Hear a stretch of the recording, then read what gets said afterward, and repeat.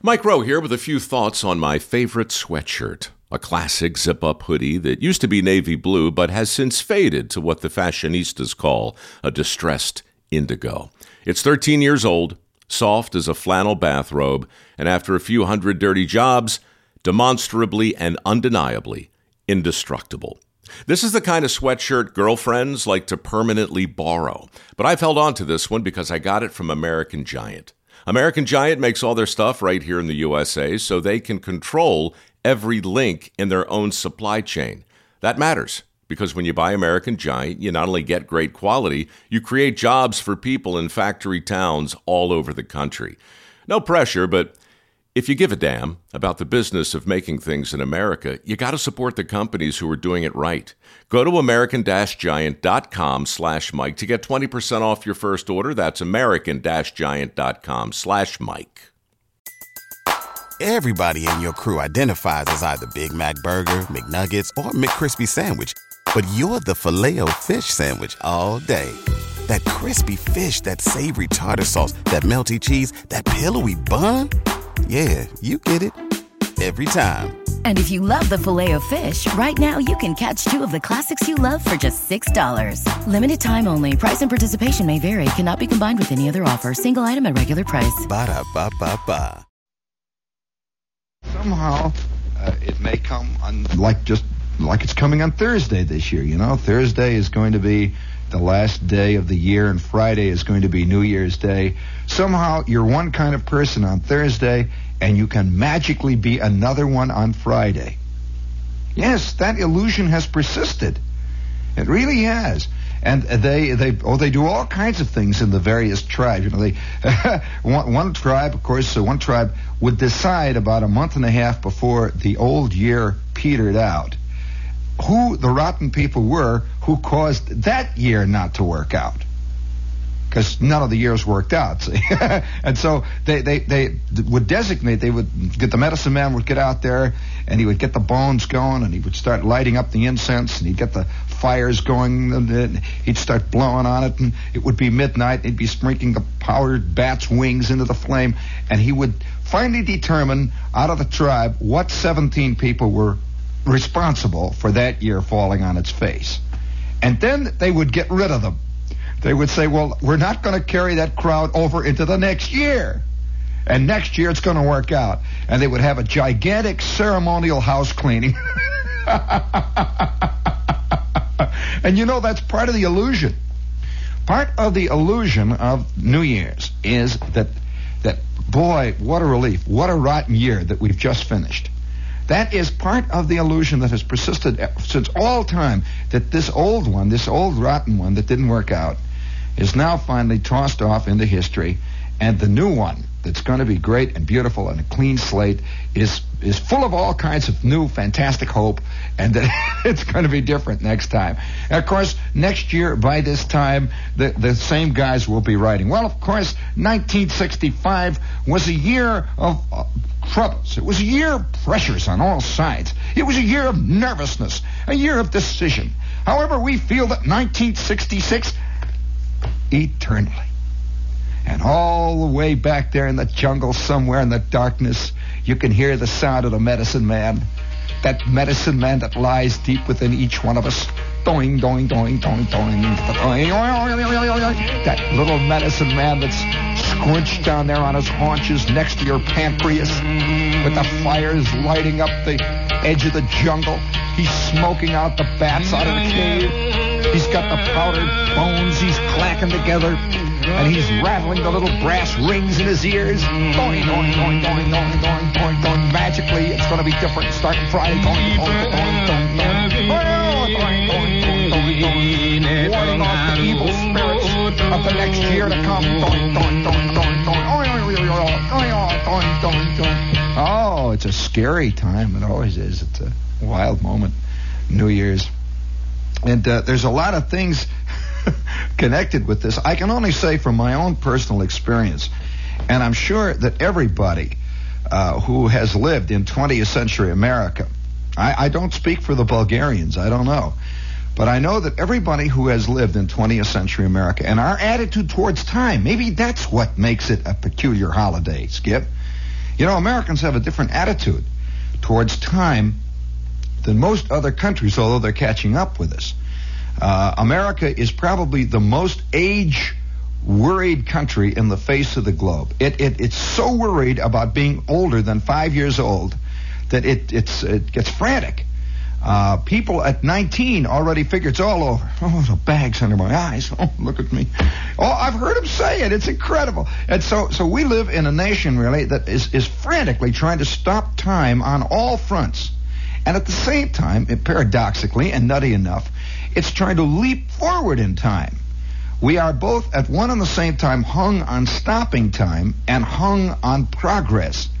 We all want to somehow leap into 1987 immediately.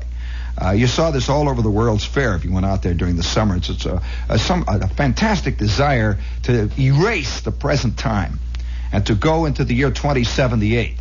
And I suppose you get up there and you want to erase that year and go into the year 3049, you know. And so we're presented with a genuine paradox. On the one hand, people want to stop time, really deliberately want to hang on to it and push it back. And at the same time, they have a great delight that it has passed. And you know, that's one of those curious paradoxes again about time.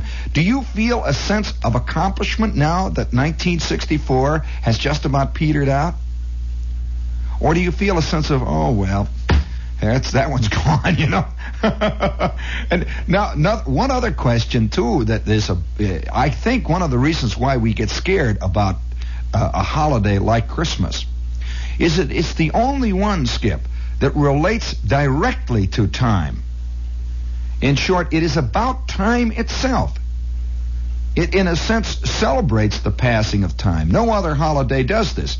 Christmas has other ends in mind. Easter, any Yom Kippur, any holiday that you can mention. Thanksgiving, you go ahead and mention all of them. They all are related to something other than that specific quality time, and yet nobody quite knows what time is. This is something, of course, that causes a little confusion too. Time is not just a geographical or an astronomical thing, you know, where the sun has moved in a certain orbit and the Earth has moved this way and that, and finally we're back at the same place. When you look at it, really, just astronomically, it's a pretty simple process. But it's something far more subtle than that. And so nobody quite knows what to do about it. Do you celebrate? When on New Year's, here's a question. Just a question that has to do with, I suppose, a philosophical paradox. On New Year's, are you celebrating the passage or the death of a year? Or are you celebrating the fact that a new one is starting?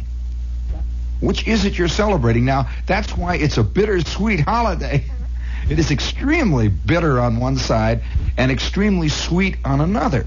And yet, I also would like to go on record here as saying that probably, and this is basing it again personally, that's the only way you can write, it's the only way you create anything is on personal observation of life and the world around you. I feel that personally, having lived in 20th century America, so have you, that this one holiday is one of the most cataclysmic 3 days, personally, in all people's lives that I know around me. In other words, more wild things happen. I don't mean just a party where you fall down the stairs, or the night Charlie the Oldsmobile off the bridge, you know, that kind of jazz. That isn't what I'm talking about. I'm saying that more decisions and more actual turning points are reached in lives during the New Year's holiday than any other holiday or any other specific point in time in the whole calendar. In short, more people are asked to be married on New Year's. More people realize that the jig is up on New Year's. More people have done even worse things than that. I mean, in a way, more people have looked suddenly back and they say, "Oh, gee, look at that!" It's suddenly 19XDX, and they are reminded that they have not moved an iota for XDX years, maybe backwards. That's the only time of the year you're really reminded of those things. Really, all other times, you know, you can. blow out candles on cakes, or you can walk around and trim Christmas trees, or you can eat turkey or something else like that. Keep your mind off it. But people are holding big signs up, with the year name on it and all. And so it is a strange and very scary time for people, even kids. It's the only time, really, I think, that kids themselves are reminded that time passes. And I think one of the reasons why people make a frantic clutch, they either decide to get the divorce this week, or they decide to get married, or they decide to jump out of a window. The police have a fantastic time over the whole Christmas holiday, New Year's complex because of that. There are more guys flying out of windows and trying to swim all the way to Spain underwater from Jones Beach or something, but because I believe that it is that one moment in time when suddenly people are reminded, wow, that it is passing, and they make a wild clutch. It says, now's the time to do it. Come here, Mabel. Will you, blah, blah, blah. And Mabel goes, she's looking around too, and she said, yes. And the next thing you know, it is Foreversville. It's a curious thing. And another thing, too, that I've noticed that is quite subtle about New Year's, that there are a large number of people who will have their first date with a certain girl on New Year's Eve. Now, that is a historical fact. Now, I don't know why this is so, but it is so. I have seen it happen time and time and time again. You would think, well, now, this is a very important date. I mean, most people would be, dating somebody they've always dated. But no, on New Year's Eve, for some reason or other, a lot of people have decided, oh, boy, well, now's the time to cut it off for good. I think I'll call that chick down in the cost accounting department, and by George, it happens, literally happens that way many, many times. I don't know how many guys are right now, at this very moment, listening to the show here, who are planning to have a date with a chick for the first time tomorrow night on New Year's. For the very first time. Now, they may have gone out once in a while or just vaguely know this girl, but be careful, because this is more than just an ordinary date New Year's Eve. Something happens, it's either a curse or a hex or it's magic. On New Year's Eve, it could be disastrous, and on the other hand, it could be fabulously great. I don't know. No one knows these things. But I can only say that tomorrow night, the next day, in other words, in about an hour and a half, we're going to start a new day. And that could be the day, boy. Der Tag. You laugh at me. Go ahead and laugh. Go ahead and laugh. I remember a couple of years ago, I said pretty much the same thing on the air. And I'm sure a lot of people who are unsuspecting, who think, oh, well, this guy's just talking. It's just stuff coming on the radio. And all the while, they're thinking of calling somebody named Susan. And they're getting the phone out, and they think nothing at all. They're not talking about him. And right now, they're listening to me, if they can get away from Susan long enough to get to the radio. And it's a strange business, this holiday thing, especially New Year's. Now, I remember one New Year's. What is the first New Year's that you can actually remember, the first year that you can remember as coming in? They're celebrating, say, 1942 or something. What is the first year you can remember as a New Year's celebration? I'll tell you, I'll award the brass figurine with bronze oak leaf palm to the person who can give me the earliest one without phoning it up. The absolute earliest one.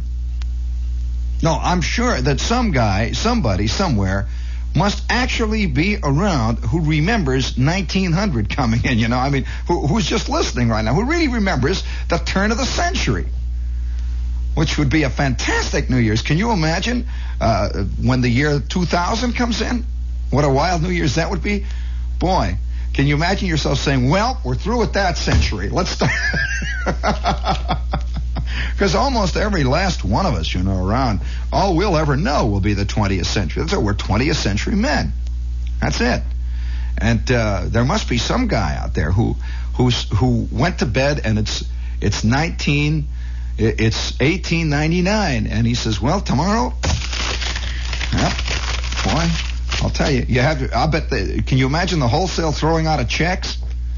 You know how they have that little thing that says 19 blank? Can you imagine the whole scene? But can you imagine how difficult it must have been to get to write a new century?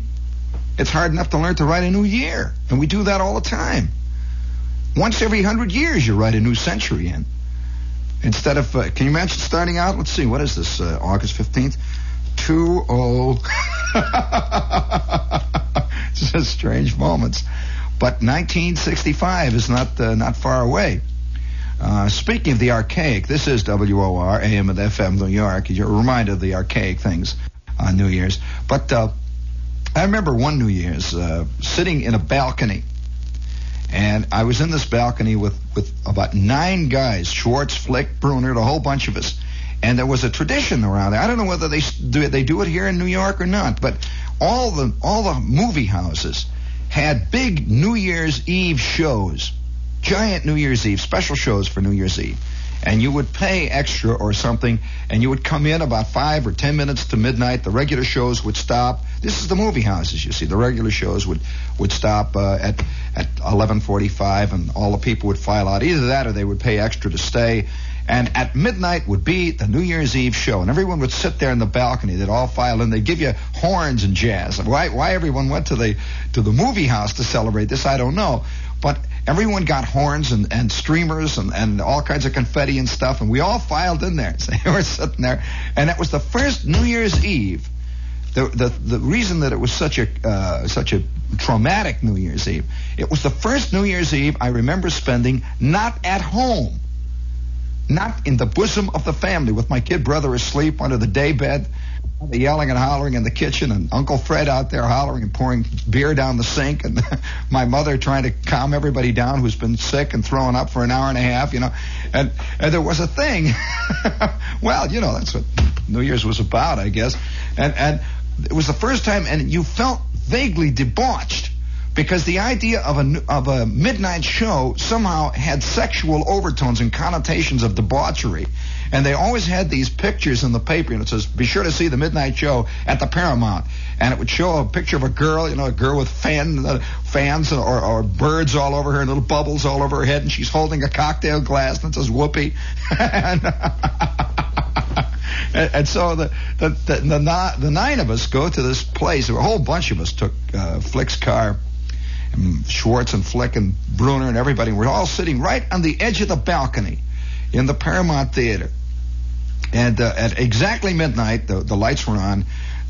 The organ came up, and there's da da da da da da da da da da. You know, they play Auld Lang Syne. Everybody cheers and hollers, and the balloons fly up, and everyone throws the paper stuff out there. And within 8 seconds, 9 fights broke out. It was the first time I ever saw fights. You know, the kids don't really see.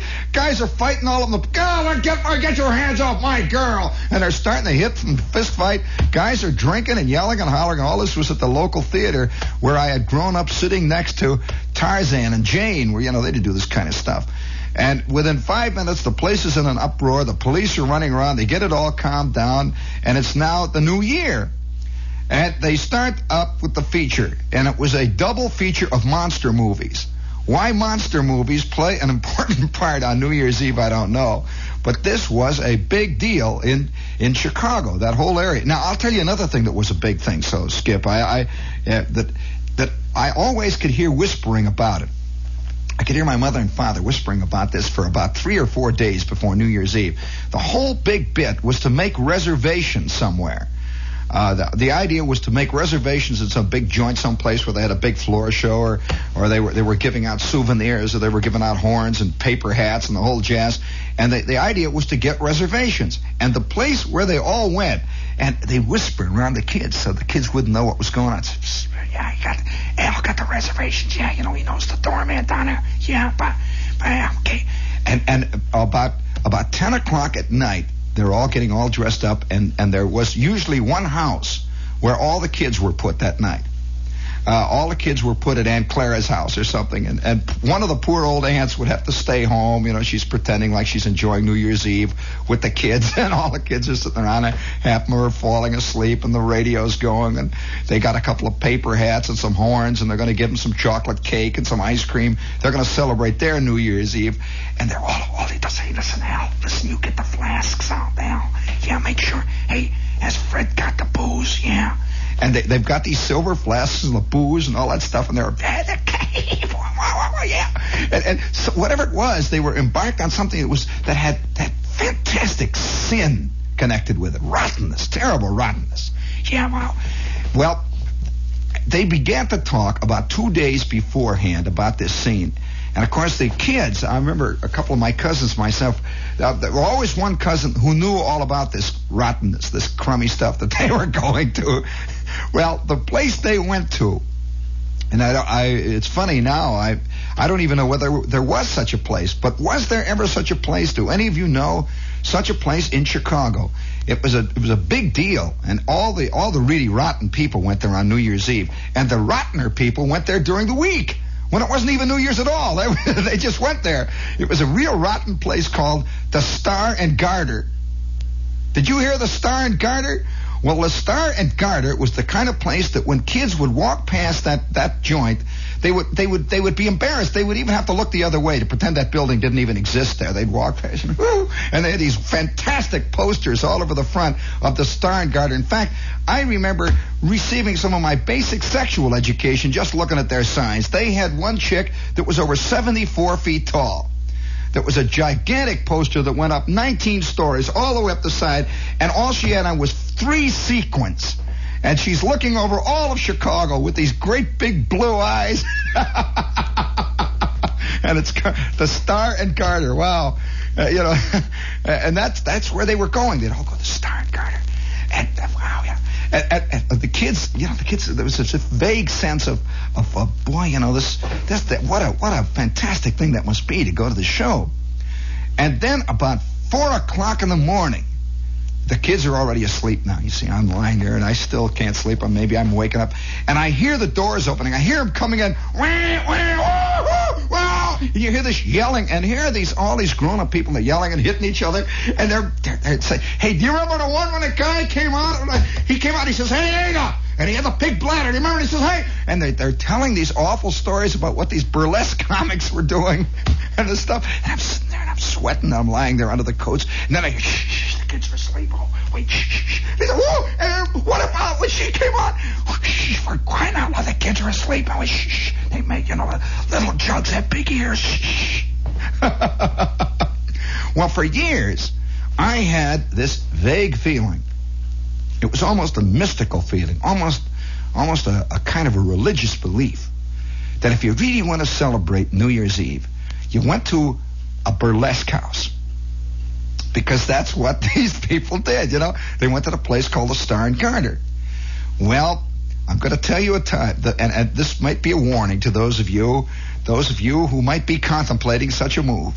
And I always had this feeling because, of course, this was the thing I saw the grown-ups do when I was a little kid, and it seemed to have tremendous glamour to it.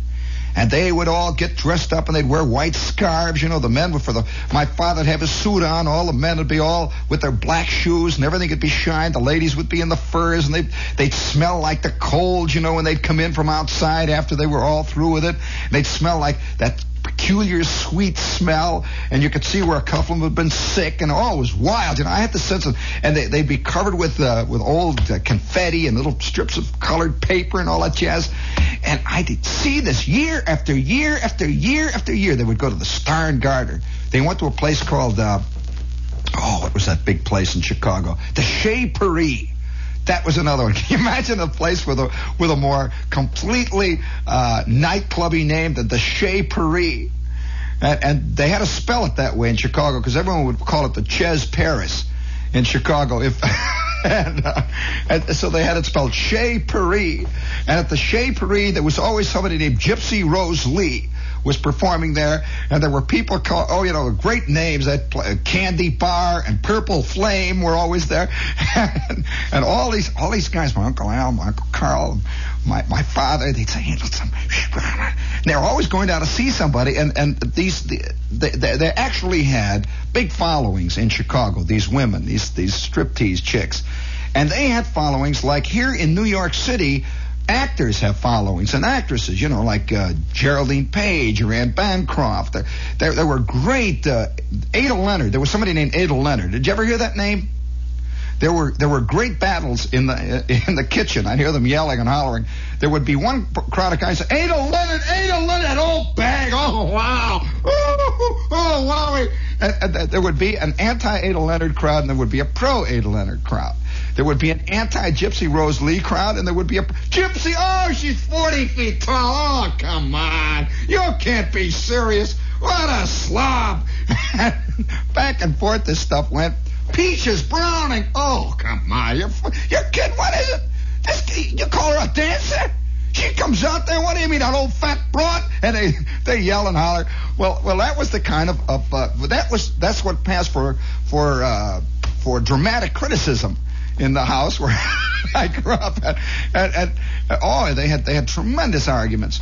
And I'll never forget when television first came in, and on TV was this guy doing this kid show. And he was doing the most innocent kind of kid show. He just didn't want a crummy little kid show. He'd come on every afternoon. He had a tremendous following. What I remember about him is associated with the first night that I ever really did it. I'm going to tell you what happened. You want to know the scene? All right. I guess I'm in the Army, see? and I go in the Army. I'm just a kid. I'm in the Army now, you see. And this was one of the first New Year's Eves that I really spent where I thought I was an adult. I was a big grown-up man. Big-time grown-up type guy.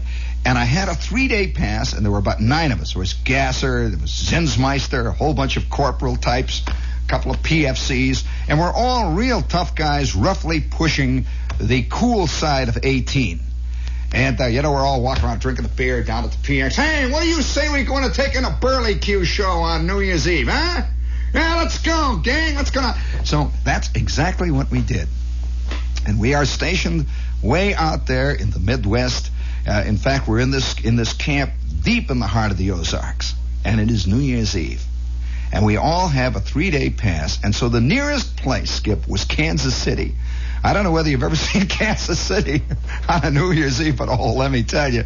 And so all of us get our pass, and oh boy, we're rubbing our hands together. Here we're 18. My idea of a really big evening up to this point was to go over to Esther Jane Alberry's house and go down to the drugstore and have a Coke, maybe go all the way and have a coffee malt, something like that, and a cheeseburger. And then perhaps we might stop for a couple of minutes and sit there and hold hands on a park bench in the Hessville Park on our way home and make it just in time for the 10 o'clock news back home, that kind of thing. And here I am, I'm 18, a whole bunch of guys of corporals from Yardbirds, and I'm out there, and home is 1,000,000 miles away, and a whole scene. And well, of course, what do I automatically think of as the real way to celebrate New Year's? That's right. And so here we are in Kansas City. We get off the bus, and the place is loaded. Millions and millions of soldiers as far as the eye can see. Millions of soldiers. And the place is rocking. It is wartime Kansas City. There are defense workers in, and everybody's got money to spend, and the soldiers are out yelling and hollering. The chicks are on the street. And so we arrive down at the Greyhound station, and the 3 or 4 of us get out of the bus, and we've got our little bags with us, our DOP kits. And, oh, man, New Year's Eve, fire, here we are, swinging. Each one of us had a cool $15 in his pocket, a 3-day pass, and we're ready to go. And so the first thing we do right away, we go to the information place where they had for the soldiers there, USO information.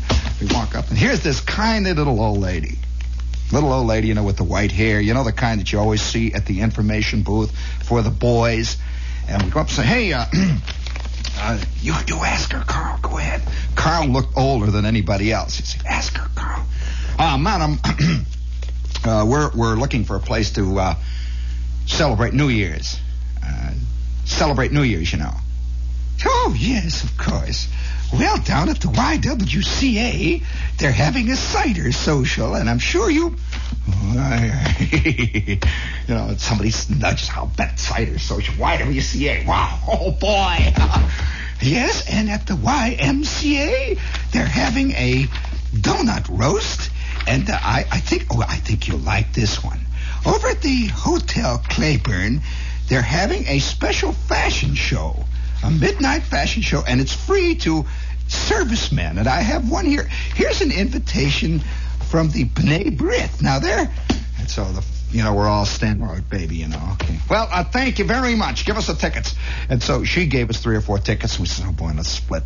And so out we go, and we turn the corner, and there, standing in the doorway, is this little man with a big gray cap on. He said, hey, you guys, psst, hey, you guys. He's waiting outside the bus station. Say, hey, you guys, you in for New Year's? I said, yeah. Right away, we could see the real thing. Say, you guys in for New Year's? Yeah.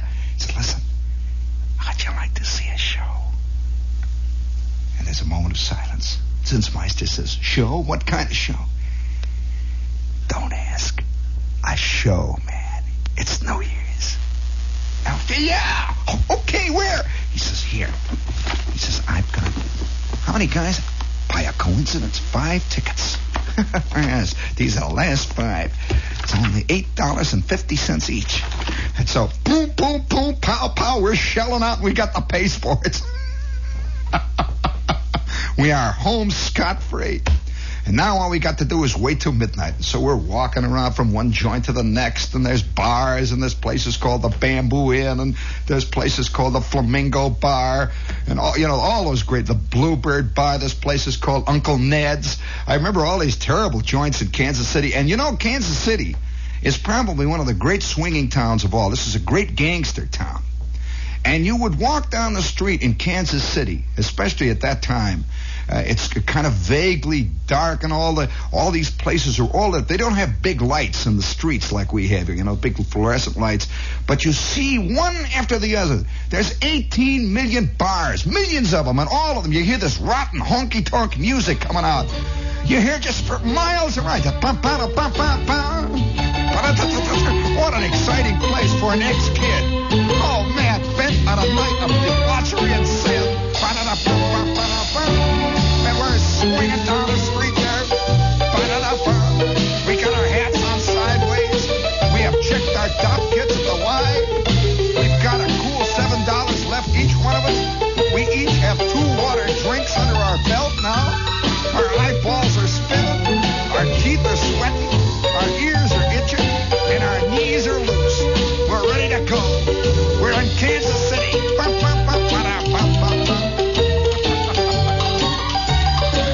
You don't want to hear the rest of the story, do you? You really do? Well, a couple of hours go by, and some wild things happen, none of which I will sully your innocent shell-like ears with. What a night. I've never told this. You've never heard me mention any of this, have you? Well, it was really something. It was just fantastic. I received more education in that one night in Kansas City than all of my years, all of my days combined. Everything conceivable happened. Almost everything conceivable. I can conceive of some things now, but at that time, everything, I couldn't conceive of half of it there was. I can remember running up alleys. I remember sirens. I remember MPs. I can remember guys hollering. I remember people getting hit. I remember somebody throwing a bottle through a window. These are just little brief moments, and all I can remember is say, "Hey, you guys, I really don't. Oh, come on!" Just crash. Somebody has.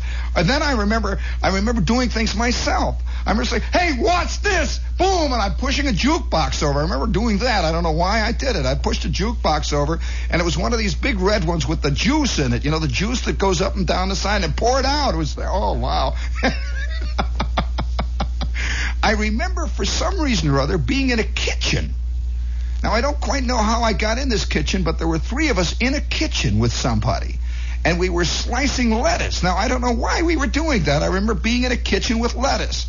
And the next scene I remember vaguely, not quite clearly, was being in this smelly place where everybody is standing up. And they had taken our tickets away. We are now in the show. And we're all standing up, and there's a stage up there, a little stage with lights, and there is an elderly lady wearing red plumes up there, and she is throwing gold sequins into the audience, and they are playing music, and there is a tenor standing over by the side, and he's singing, "A pretty girl is like a melody that haunts you night and day." And then she got off the stage, and a guy ran through the audience saying, "All right, I have here a genuine collection of wonderful art poses. These are poses the kind of which all of you men have dreamed about. And I also have here a genuine Mexican wallet containing within its folds, perhaps if you are lucky, a special set of photographs from Gay Paris herself. 25 cents and we have taffy." And I'm standing there, and I remember Zinsmeister being sick on my neck. He was taller than me, and he stood behind me, and I went, "Ah!" And then suddenly she goes, and a large lady, a big fat lady wearing purple plumes came on. And the tenor is singing, "A pretty girl is like a melody that haunts you night and day." And then suddenly there is this little short guy wearing a round hat and a checkered suit out there. And he is jumping up and down, and the piano player is playing, and he is telling dirty jokes. He is hollering. He's saying, "Hey, you guys!" And then he squirts water at the audience, and I'm standing there watching, and my stomach is turning over. And the next thing I saw that little guy, he is doing kid shows on TV. Well, you want to hear the rest of the night? Well, I'll tell you. If you want, you really shouldn't hear. Before I tell you the rest of the night, terrible night. These are the times that try men's souls. I'll tell you, and they're the times when men's souls are dipped in the crucible of steel that makes them what they are, hard-bitten, square-jawed. And I will tell you about the rest of the night immediately after a word about our old friends, the Electronic Workshop. Let's see, where's my kazoo? The Electronic Workshop. That wakes you up, doesn't it? At 26, it's in here? Yeah, I don't know how this thing sounds on that hi-fi equipment down at the workshop.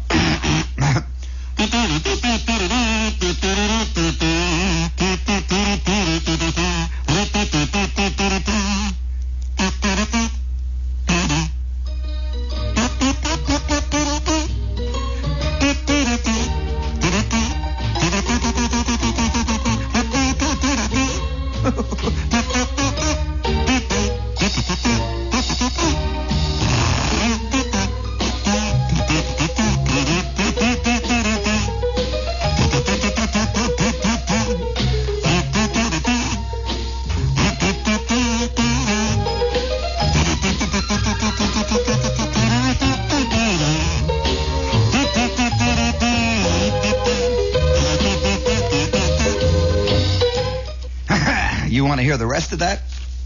Well, we have with us tonight the Electronic Workshop. They are at 26 West A Street, and I'd like to have known how that sounded on one of those FM tuners. And yeah, pretty good, I guess. I get a lot of overtones and rattling of the thing here. And they are at 26 West A Street, and if you have trouble with all that hi-fi junk, which you should have bought in the first place from the Electronic Workshop that you got for Christmas, I would suggest you call Gramercy 30140. This is the Electronic Workshop. They are at 26 West A Street in the Village, and they are really a genuine hi-fi specialty organization. They mean business. Oh, by the way, my painting is still down there in that main window, I presume. And I'm getting all kinds of peculiar mail about it.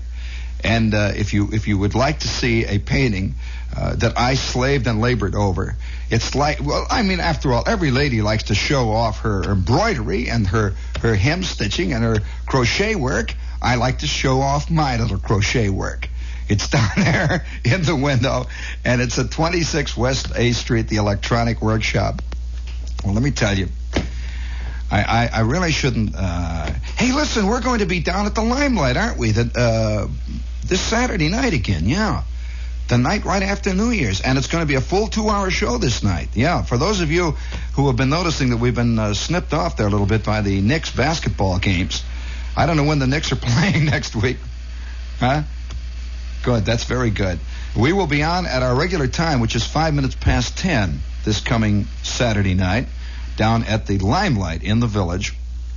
And that should be a wild night down there, the night after New Year's with everybody from college and everything in. And if you want to make a reservation down there, give them a call.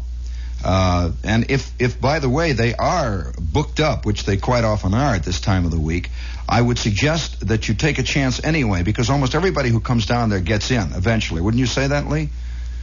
That it's worth taking a chance. So if you're in town and you're around in the village and you're swinging, I would suggest you make the Limelight scene. We'll be there from 10 until midnight this coming Saturday night.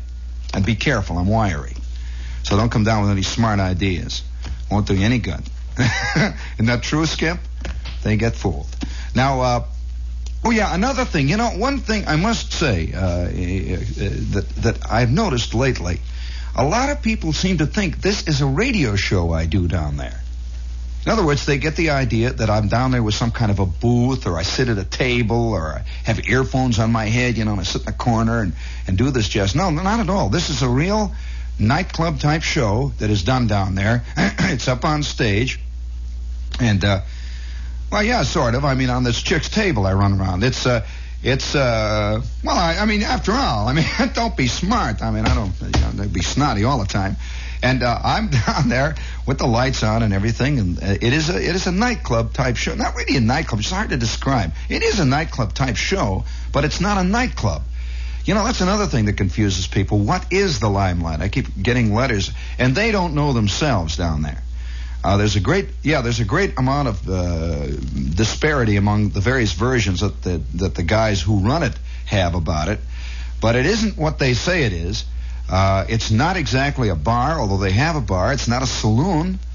It's not a restaurant, although they have great food down there. It's sort of it's a place. It's hard to define. It's as difficult to define, I will tell you this. It's as difficult to define as my work is difficult to define. Now, I'm serious. You know, one of my big problems professionally over the years has been that nobody seems to be able to put a tag on you. And when they can't put a tag on you, where do you fit? So if you can't say comic, well, am I not? I don't know. Humorist? I don't know. But you want to hear what happened? Oh, well, I'll tell you what happened finally. It was a very interesting moment. I am down there in this crowd. For those of you who might be contemplating a rash evening tomorrow night, be careful. I am down in this crowd with Zinsmeister, with Gasser, with about 4 other GIs, Rosenblatt, and a whole bunch of the guys from the company K. We're down there yelling and hollering. We're screaming and having a great time. Zinsmeister has been sick twice now down my neck, and they're selling the candy kisses, and the guys are buying all the pictures. And I think some of them still have the picture. They're autographed pictures, by the way. When all of a sudden the lights went up, and the entire crowd were marched into a paddy wagon, including me. I'm going to tell you this. If you can find somewhere that blotter in Kansas City, you will find the name of Corporal J.P. Shepard, 16098-946, Company K, 817th Signal Training Battalion, Camp Crowd. The whole crowd of us were in there and booked for observing a licentious and lewd performance. And I remember sitting in there with a whole bunch of guys in the bullpen, guys being drunk, and they kept bringing chorus girls in, and the cops kept bringing jazz musicians in who were trying to blow their nose with their hair. They kept bringing this whole crowd in. And the next morning, they let all the GIs loose. And that night, I'm in the USO. It is Sunday, and I'm trying to write my mother about what I did New Year's. Mom, I went to the YWCA, and they had a cider festival, and I had a very good time. Carl Zinsmeister says hello. He had a big shiner sitting next to me. Happy New Year, Dad.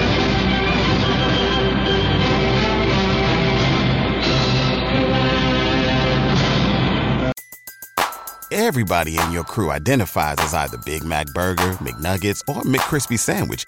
But you're the Filet-O-Fish Sandwich all day. That crispy fish, that savory tartar sauce, that melty cheese, that pillowy bun. Yeah, you get it. Every time. And if you love the Filet-O-Fish, right now you can catch 2 of the classics you love for just $6. Limited time only. Price and participation may vary. Cannot be combined with any other offer. Single item at regular price. Ba-da-ba-ba-ba.